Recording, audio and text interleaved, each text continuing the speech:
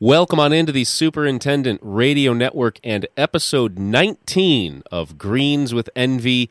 I'm Matt Lowell, managing editor of Golf Course Industry Magazine, joined remotely today by the magazine's editor-in-chief, Guy Cipriano, who is somewhere around 2,500 to 3,000 miles away from me. Guy, how are you doing? What's going on? And where are you? I am in a town called Forks, Washington. Have you ever heard of it, Matt? Isn't that actually where the Twilight books were sent? I had no idea that was the case until I got here, and there is Twilight signage. Oh, my gosh. And mementos all over the town. It's a town of about 3,000 residents in the far northwest corner of the continental United States on a lovely place called the Olympic Peninsula. Before we get to anything else about a beautiful part of the country, I feel the need to defend myself. I have not read any of the Twilight books by Stephenie Meyer. I have not seen any of the movies. I do not have a say in Team Jacob or whatever the other team is. The only reason I had Forks, Washington in my head is because I have written that as a trivia question for some reason. I've written trivia on the side for the last 9 years, and at one point I wrote a question about Forks, Washington. So, not that there's anything wrong with being a Twilight superfan. I'm sure there are some superintendents who love the books or at least have read them to their kids, but that is the only reason I knew that fact. I feel like I'm in a Twilight zone because there's no golf course in Forks, Washington, and I haven't seen a golf course for 9 days. Well, you did see a course, I think, right? And we'll get there in a few minutes.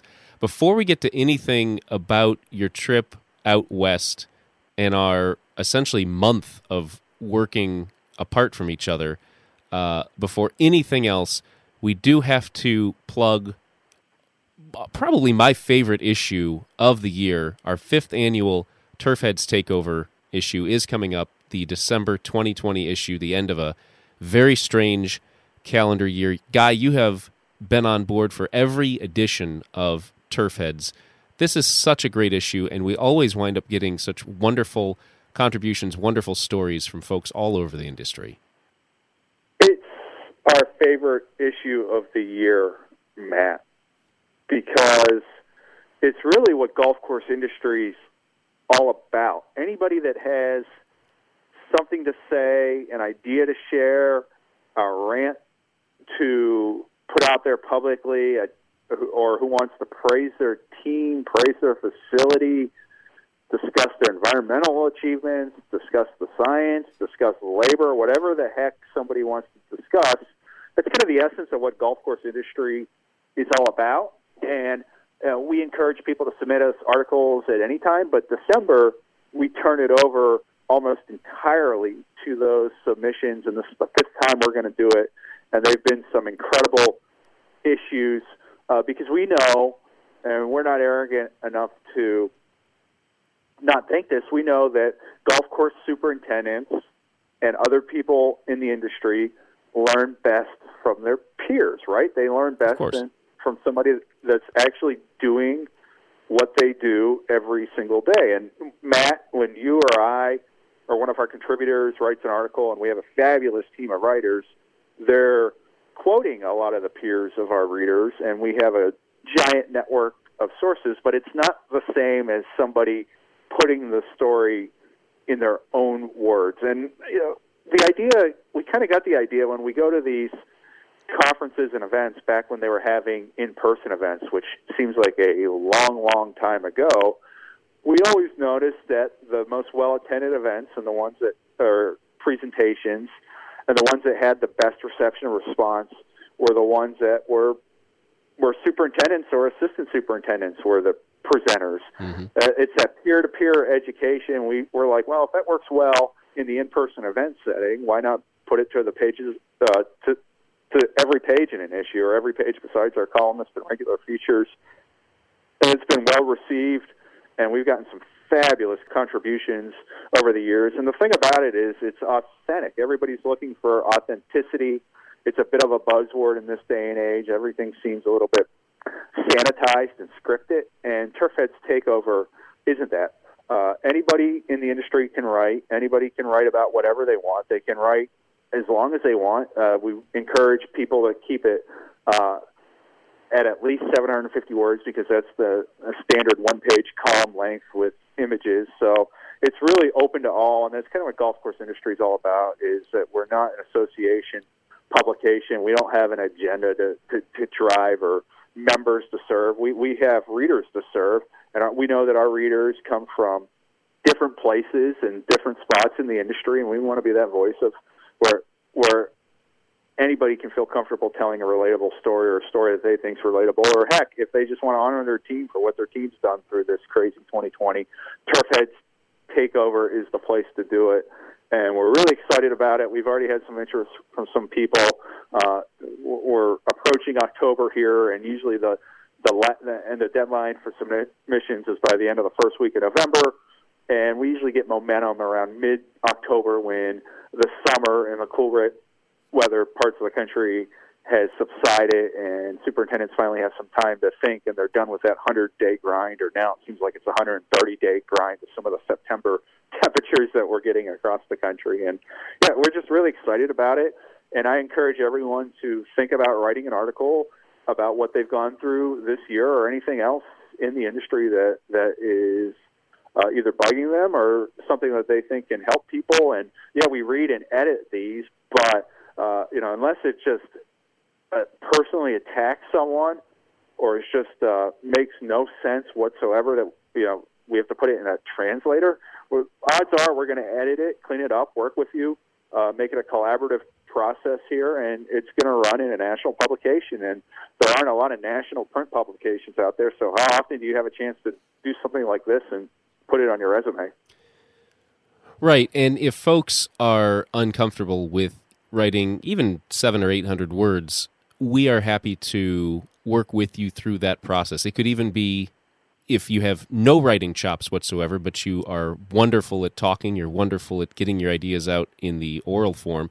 We could even do an as told to. We're happy to work with anybody to get these stories out, because that's the important thing, is just getting the stories out that need to be told, that need to be shared with the industry, especially this year. And they don't need to be stories necessarily about 2020. I'm sure most of them will be. But the importance is just getting these stories out, whether they're about 2020 or anything else about this great industry. And think about it. You could write an article for a website, and maybe it's on the main page of the website for a few days, a week, and then it sort of goes away, right? And it's sort of, sometimes they get recirculated on social media or an e-newsletter or some type of search engine result, but there's really staying power in this, Matt. Like I said, there aren't a lot of national print publications around, and how cool is it to have something you could physically hold in front of you, or photocopy it, or we'll send you the PDF if you write for us, or we'll send you extra issues, or frame it, put it on your wall, save it, show your friends and family, show your crew. I mean, this is a great opportunity to honor your crew and let the entire industry know about what you and your team have gone through this year and what you've accomplished. And it's one thing, like I said, to write something and it just kind of gets lost in cyberspace. This is something that's permanent and something that you'll have in front of you for a long time. And many of our Turfheads Takeover contributors over the years have done it multiple times, and they all say that they have found it extremely fulfilling and rewarding. And for some people, it's even helped raise their profile in the industry and has led to some speaking opportunities at events and some name recognition. And, if you're not going to tell your own story or promote yourself, who's going to do it for you, too? That's what makes them awesome and great in a lot of ways, is that humility. But we live in a world where if you want to advance your career or maybe create some opportunities for yourself, it's not like a lot of superintendents or assistant superintendents have agents working for them, right, Matt, to go out and do that. This is an opportunity to do it. But more than anything, it's a really fulfilling and rewarding process and a chance for you to showcase a talent that you have and you just don't know you have.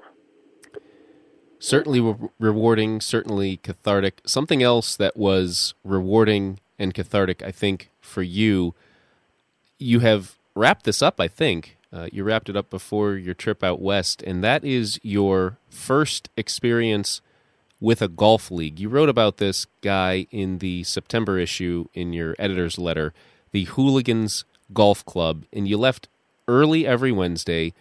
There were weeks you played a bonus 9 even. You would play a full 18 holes, 9 holes of warm-up.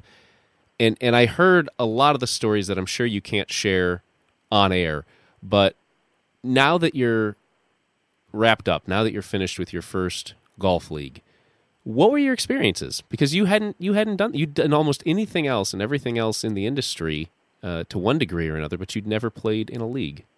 Well, for starters, you need someone competent working for you to be able to just jet out a few hours early one day a week. And big praise to you, Matt. And then there's a lesson here for superintendents. Sometimes superintendents think that they have to be there all the time or the job doesn't get done, and that creates major issues. That not only creates major issues for the superintendent and his or her own personal life, if you feel like you have to be at the job all the time and you can't go out and pursue something, whether it's a family activity or something that you enjoy doing because you feel like things are going to go wrong if you leave work for an hour or two one day a week early.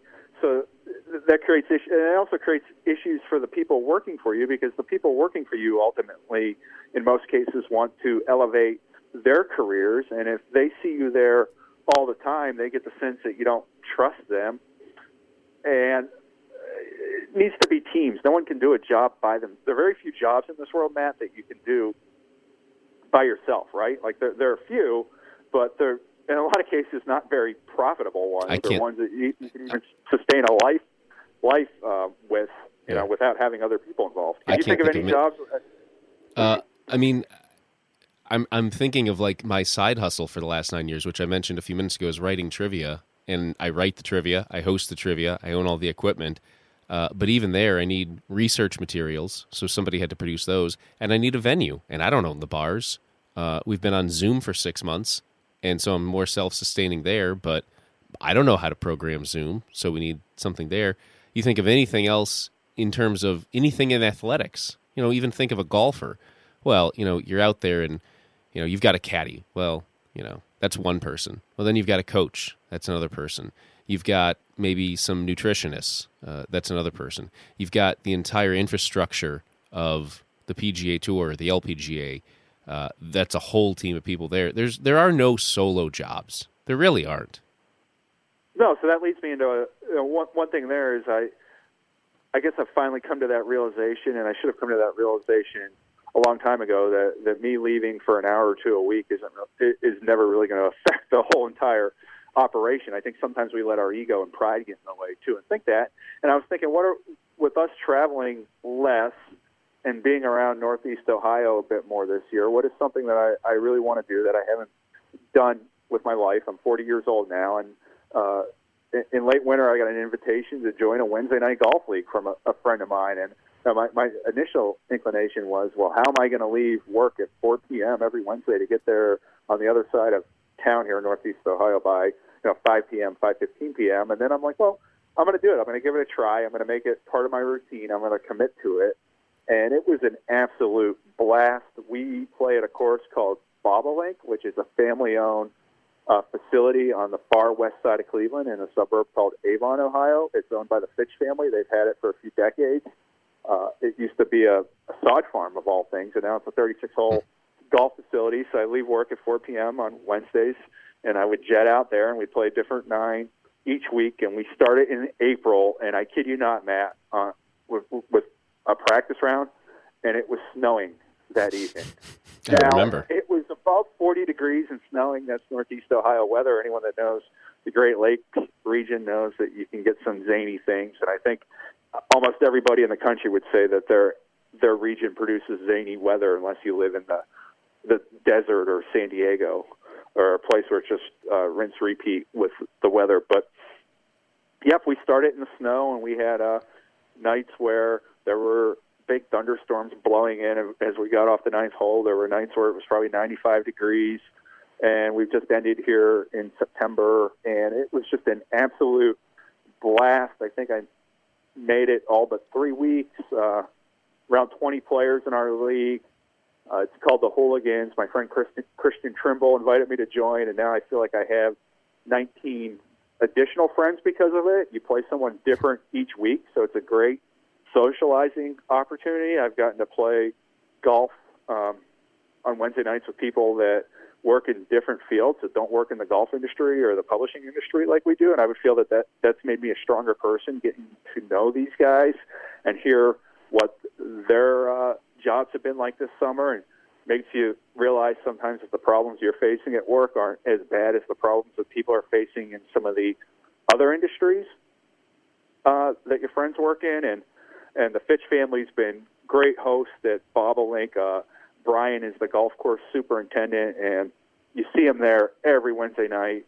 He greets people. He's riding the course with his wife and child. I mean, he's there until darkness, and they produce a fun place for golf leagues. They have over 50 of them, and their play has been going bonkers this year with more people working from home because of COVID-19 and not traveling as much. And, yeah, they lost a lot of outings, but they've made up for that in daily play. And I know for the golf facilities, they love having that repeat business each week. You know, we have usually about 4 foursomes every Wednesday night, and that's business that the league can count on. And, yeah, our league does an early 9, too, so some people get there at 3 o'clock and play 9 holes before we do our league play. And one of those things that I've always wanted to do that I just kept putting off or just kept saying it's not realistic, I can't do it. And I was thinking of more reasons, Matt.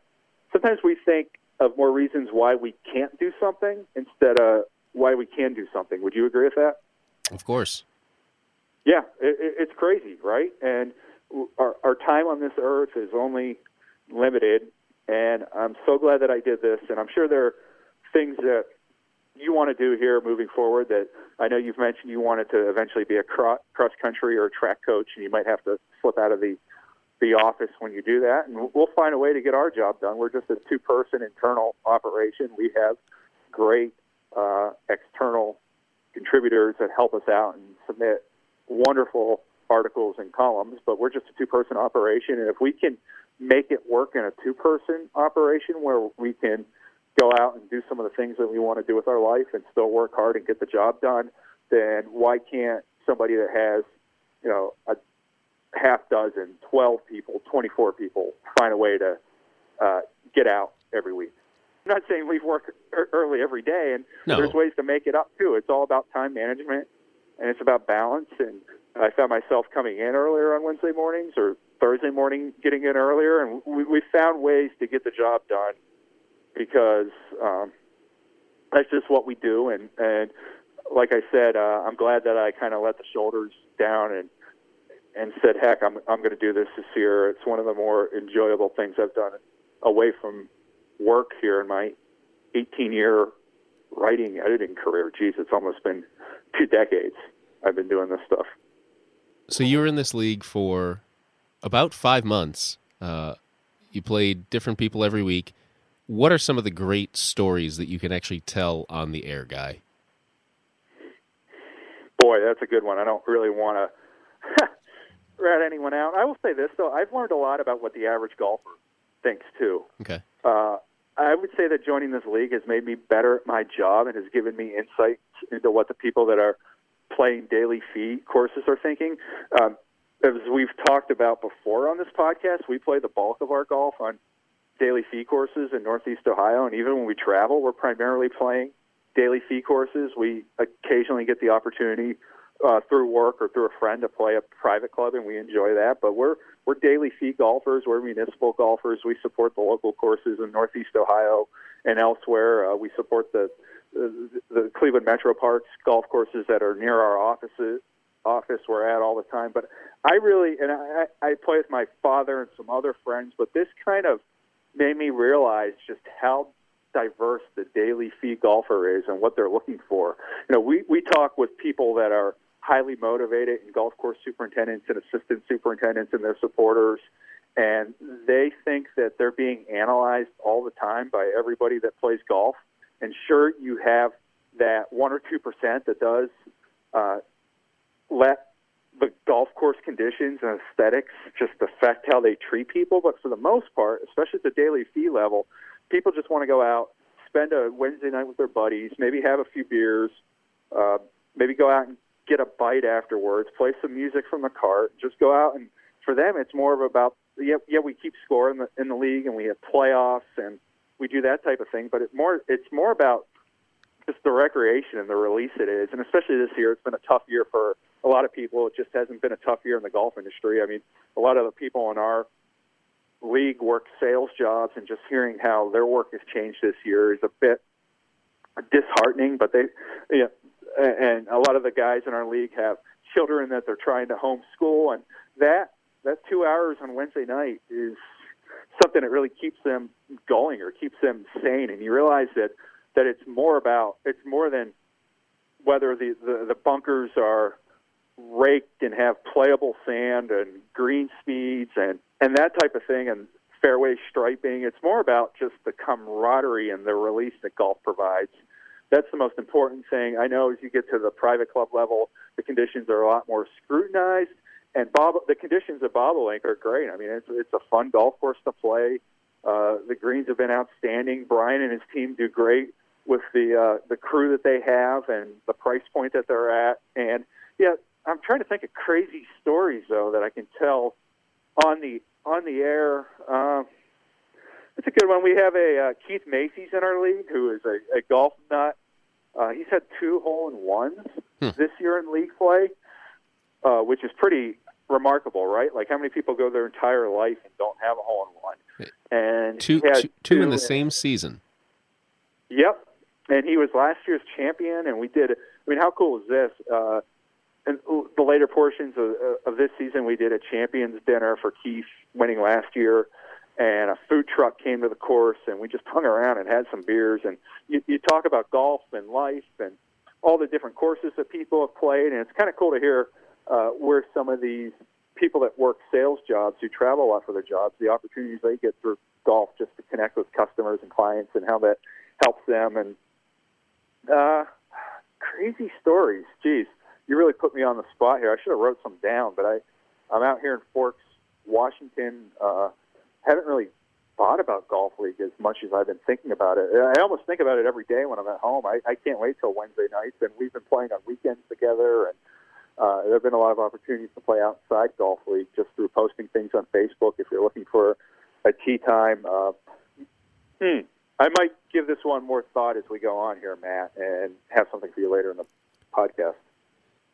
Your talk about the wonders of municipal golf, of daily fee golf, this isn't so much a question for that part of the industry, but when we were talking about the planning of this episode, you wanted to talk at least for a couple minutes about the distance debate, and I think this is in reference to the U.S. Open at Winged Foot, which wrapped up a couple of days ago, and you wanted to ask, especially in terms of Bryson DeChambeau, who won by 6 strokes, should courses bend to pro players, or even a single pro player bombing their balls farther? Now, there aren't many municipal courses that are going to overhaul because of the distance debate, but there might be some private clubs and some championship courses that do.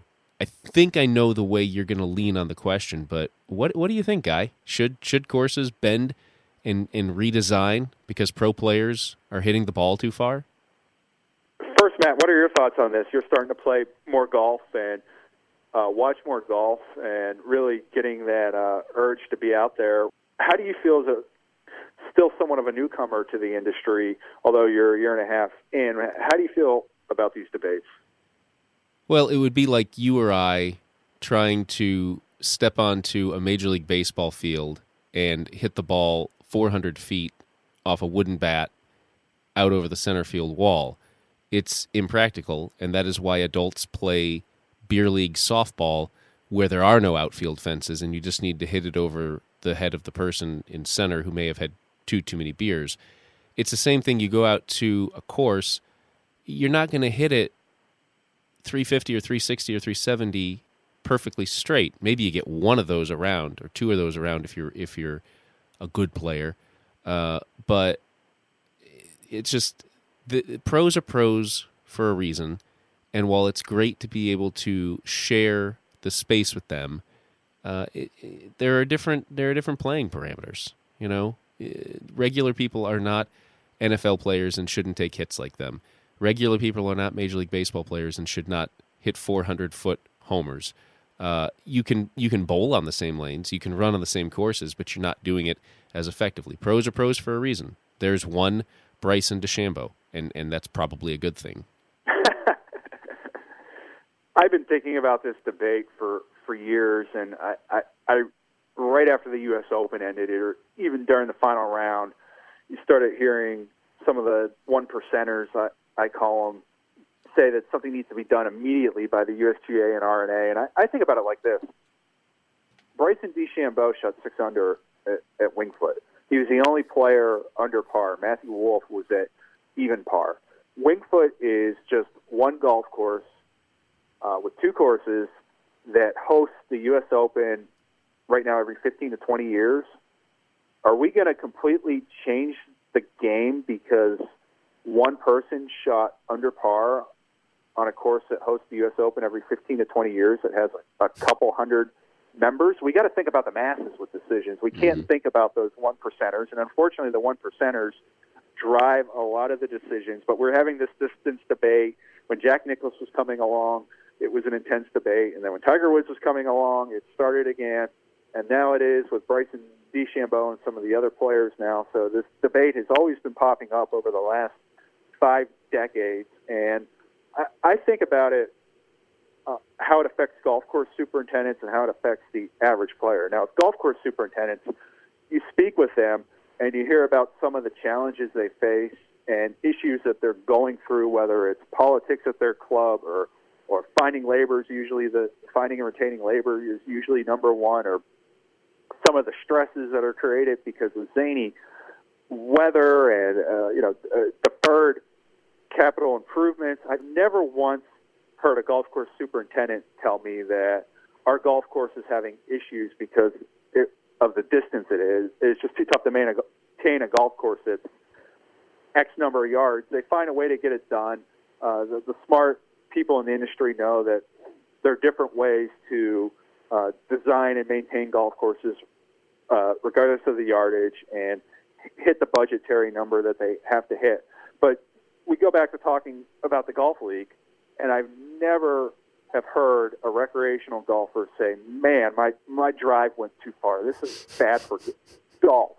I've had people who have friends or colleagues or others that have added 15 to 20 yards, and it seems like the enjoyment of their game has increased. So really, I understand that golf courses are getting longer because of not all golf courses. In fact, you make the argument on the recreational side, things are actually getting shorter and more compact. So, really, we're talking about maybe a dozen, 2 dozen elite private clubs with a few hundred members at each one that host a big tournament every now and then. And maybe they're every now and then at that big tournament they host, if somebody goes under par or shoots a bonkers score to end the tournament, are we really going to change the game because of that, because of a Bryson DeChambeau or Dustin Johnson or Tiger Woods? If you talk about having a different equipment and golf ball for the pros and amateurs, maybe that's a conversation we can have, but completely overhauling everything for everybody because of those facilities with a few hundred people that host a big event and somebody goes under par at that big event, no, it's not productive for anybody. All we need to do to Bryson-proof courses, as Augusta National tried to Tiger-proof for so many years, and I have not read many stories today, so I don't know if Bryson-proof is a term that has been used in any number of stories yesterday and today, but all we need to do to Bryson-proof courses is just give the guy a lead ball. You're right, equipment. Just give him a lead ball. That's all you have to do. Change the equipment. Well, I started a golf course industry in 2014, and this is going to lead to something we're going to discuss here into the podcast. And I was actually thinking about this yesterday while hiking along the Olympic coast of the Pacific Ocean. Weird time to be thinking about this. I was thinking, what was the most exciting U.S. Open since I started working at golf course industry? And it would have been 2015 at Chambers Bay. And what is Chambers Bay? It's a big, wide golf course with fairways that are 70 to 100 yards, and the bunkers aren't perfectly maintained hazards. They're very well maintained, but they're more hazard-like. They're kind of rougher. The greens are big, and it's a daily C course owned by Pierce County, Washington, operated by Kemper Sports. If you live in Pierce County, Washington, you can play it for, I think, 50, 60, 70 bucks. If you're from out of town, it's a three-figure green fee. But that was the most exciting U.S. Open since I started working at Golf Course Industry. For the ones that maybe don't remember, it's where Dustin Johnson three-putted from 8 feet on the 18th hole, which was a par 5, and Jordan Spieth won his second major championship, and it was just incredible drama. There were some issues that week with course appearance, which is a subject for another podcast. All I know is that I had a chance to play Chambers Bay 2 months before the 2015 U.S. Open, and I'm about a 9 handicap, and it was the most enjoyable golf experience I maybe have ever had, arguably. But what was that? That was a big, wide golf course that the average golfer can play and enjoy it with not getting beat up too much, and it also tested the best players in the world. So maybe instead of making things longer and narrower with heavy rough, maybe width is the way to neutralize the advantage that somebody like Bryson DeChambeau has.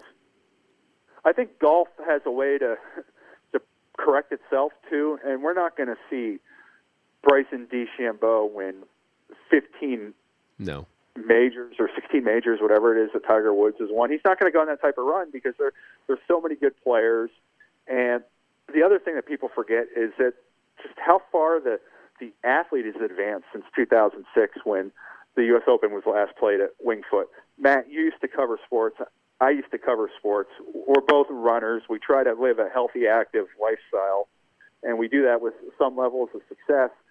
Why don't we give the athletes some credit? I mean, Bryson DeChambeau used the COVID-19 period probably wiser than anybody in sports. He assessed his game, thought about a way to get better, to give himself a tactical advantage, comes out after the restart, and I'll be darned, it's working right now. He won the Rocket Mortgage Classic in Detroit and then becomes a major champion for the first time in his career. And professional golfers of 2020 are nothing like professional golfers of 2006. And professional golfers of 2006 were nothing like the players that we watched in the 90s. And those players in the 90s were nothing like the players who came up through the 60s, 70s, and 80s. They're athletes now. They are eating well. They are working out every morning. They're doing cardio. They live active, fit lifestyles. You see a lot of them go hiking and paddling and that type of thing when they're not on the golf course. They're not closing the bar down at 3 a.m., drinking whatever some of the golfers of the past used to drink. So why don't we give the athlete some credit in this whole thing? And again, I'll go back to the point where when I'm out in league play or with friends, I've never heard anyone say, I'll be darned, I'm hitting the golf ball too far. This is bad for the game of golf. And I've never heard a superintendent that I've interviewed in my 6+ years of Golf Course Industry say that my course is in trouble because of the yardage. That's just something I've never heard. Right. Those golfers are not out there dressed sort of like a Christmas package, Christmas wrapping paper, sneaking cigarettes as Ian Woosnam did on his way to winning the green jacket in 1991. Couple of travel notes this week. Guy, you're on the road. I'm going to be on the road next week for a little bit. Not really a vacation, but an excuse for my 4-year-old to hang out with her grandparents for a few weeks. And my wife and I are working remotely. So you are out west, and you mentioned Chambers Bay a couple of minutes ago, and we'll end with these 2 notes. You mentioned Chambers Bay a couple of minutes ago, and you had the chance to go back to Chambers Bay last week. You didn't play it, but you were walking around it, and you were espousing the joys and wonders of golf courses as public parks. Yep, so we landed at SeaTac Airport on a Saturday early afternoon, and our trip is in the Olympic Peninsula, and you can't just, there isn't a road that goes right from SeaTac to the Olympic Peninsula, even though they're not that far from each other. You have to drive around the peninsula to get to where we were going. The first town we stayed in was called Port Angeles on the northern tip of the peninsula, and we landed, got our bags, of course, did the most Seattle thing and went right to a drive-through coffee stand. No, it wasn't Starbucks. It was actually one of the local ones, and got hyped up on caffeine. But we had this 2.5-hour drive in front of us, and I'm with my girlfriend, and we both wanted to stretch our legs. And I go, I think I know a place where we can hike that is right down the road that's on the way to the Olympic Peninsula. Well, that place happened to be Chambers Creek Park, which has a hiking trail called the Chambers Bay Loop.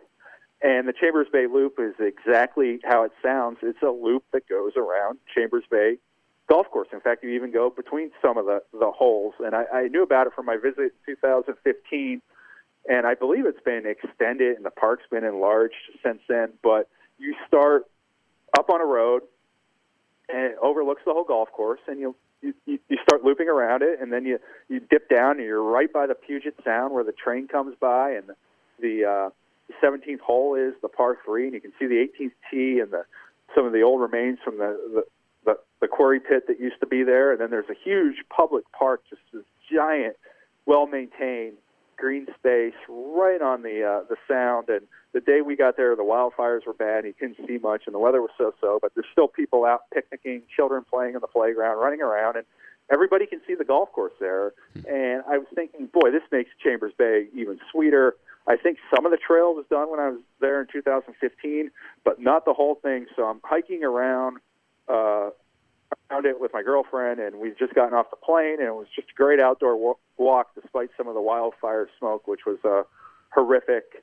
And she's starting to ask questions about the golf course and the people that are out there. And I'm like, how cool is this, that this is not only a golf course, it's one of the really best public access golf courses in the United States, one of the best golf courses in the United States, arguably. I know it has some detractors, but I totally dig Chambers Bay. And like I said, it might have been the most enjoyable golf experience I've ever had. And we're just walking around this thing, and not only did the county build a golf course that has hosted a major championship that attracts visitors from all over the world, but more importantly produces an amenity for the taxpayers of that community at an affordable price.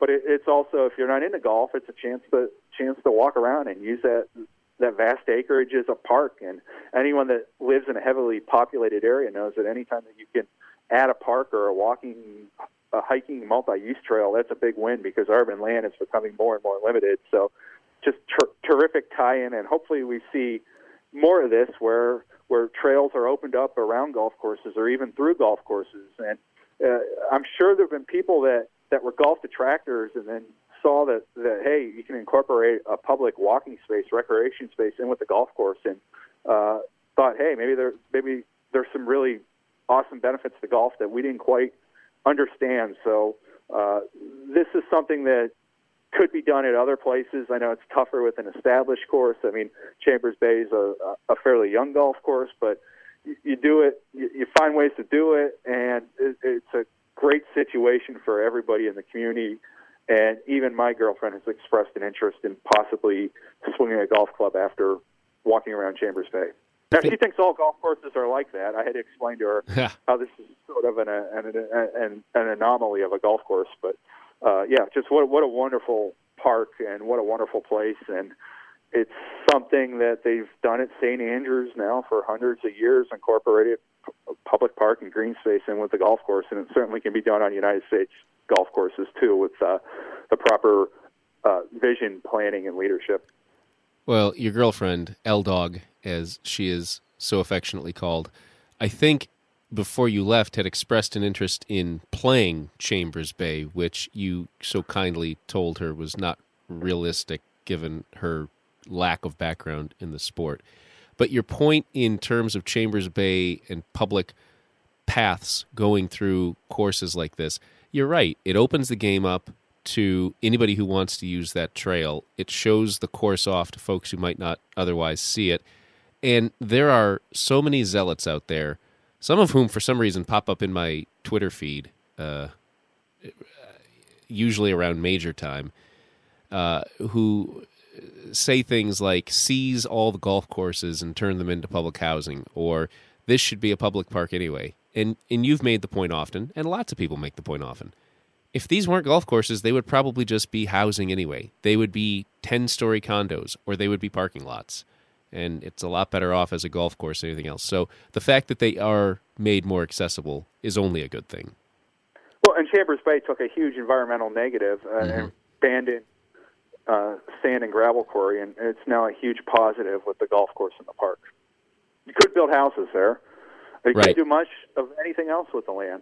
Now, it costs a lot, and it's a discussion we can have for another day. And not every place is going to have the ambition that Chambers Bay had to bring the national championship to the Pacific Northwest for the first time. But there are ways that it can be done, and everyone just has to be a little creative, because we're certainly not getting more green space in this world, especially in the urban areas, and especially Seattle, Tacoma, which is one of the biggest markets in the country. There isn't a heck of a lot of green space around besides golf courses and a few parks that have been there for a long time. Now, Seattle and Tacoma probably have more green space than some other major cities, just because of the way things were planned and developed here, and the location on the Sound, and people just live more active lifestyles on the West Coast than other parts of the country for whatever reason. Probably the weather's the main reason. You can just get outside and do more. Even up here, there isn't really a harsh winter in Seattle, Tacoma, or the Olympic Peninsula. You can go out and do things year-round in a place like this. Pretty much from Seattle down to San Diego, you can go outside and do things year-round. But I'm sure the trail gets way more visitors than the golf courses. You're probably in a couple 100,000 people visit that public park and the trail each year, would be my guess. Well, if it's anywhere close to that, that's incredible. So you have that bit of travel. I have a travel as well. I'm driving down to Florida with my wife. Driving? We're driving 1,250 miles each way. Did you say the D word? Yeah. That's going to be a great time of year to drive through the Appalachia and the mountains, and then into the southeast, and the temperatures are going to be a lot more manageable than they usually are. Wow, that's going to be a special drive for you and your family. We are already preparing by downloading a lot of movies on Netflix and Disney Plus for the 4-year-old, for Margot. But we are heading to Florida. We're heading to an island, and I found out last week, and I haven't been able to make any tee times yet, but I found out that the place where we are staying, there's a 9-hole course right on the Gulf of Mexico, either designed or redesigned by Chip Powell, who's a Florida-based architect. And I think pretty much everything is a waterfront hole because this part of the island is so small. My parents have been going there for years on Captiva Island, and I've never played the course. And so you have free green fees every day if you are a guest of this resort. So I'm just going to play, I think, if I can, every single morning. And a little 9-hole course, not even 1,500 yards. Take 90 minutes or so to go out and play and come back and do the rest of the day's work. But I'm looking forward to it because I can walk. I can walk to the course. It's a short, not super intimidating course. Beautiful locale. And you're giving me the freedom to not be tethered to a computer from 9 to 5 every day. So thanks for that. And looking forward to seeing how many rounds I can get in. If I can get in 10 or 12 rounds while I'm down there, it'll be a successful trip from a golf perspective. We have not been able to identify or locate the superintendent of this golf course. No, it's so weird. Responsible for maintenance. So if anyone in Florida out there is listening and knows who that person might be, contact Matt or I, because we potentially want to profile this golf course in our short course stories series. And I'll do some digging while I'm down there too. Matt would love to meet that person. Yeah, I'll do some digging while I'm down there. But yeah, the Captiva course on Captiva Island. It's at South Seas Island Resort. Again, a little Chip Powell, not even 1,500 yards. I think it's like 1,445 yards. Beautiful layout. I've seen it for years, but have never played it. So yeah, if anybody out there knows the superintendent of the Captiva course, let us know at Matt Lowell on Twitter or GCI Magazine Guy on Twitter, mlowell at GIE.net, G Cipriano at GIE.net, or or just, I don't know, call us or send a carrier pigeon, smoke signals, however you communicate in this wild year of 2020. Yeah. Who knows? Maybe the moment this podcast goes up, we'll hear from somebody that knows somebody, and we'll have made the connection.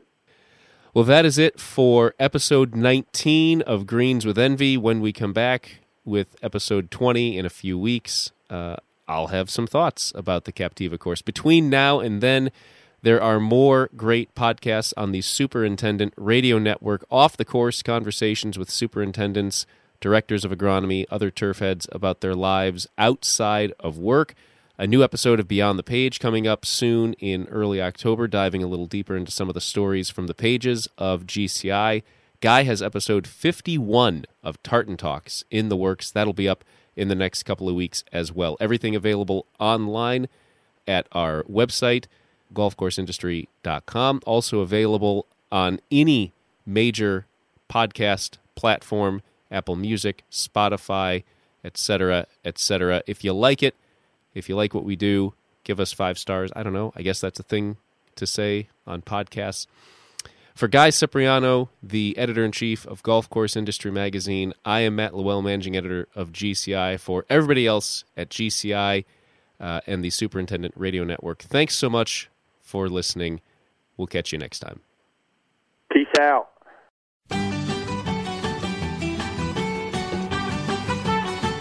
The bluest skies you've ever seen are in Seattle, and the hills the greenest green in Seattle. Like a beautiful child growing up free and wild, full of hopes and full of fears, full of laughter, full of tears, full of dreams to last the years in Seattle. In Seattle, when it's time to leave your home.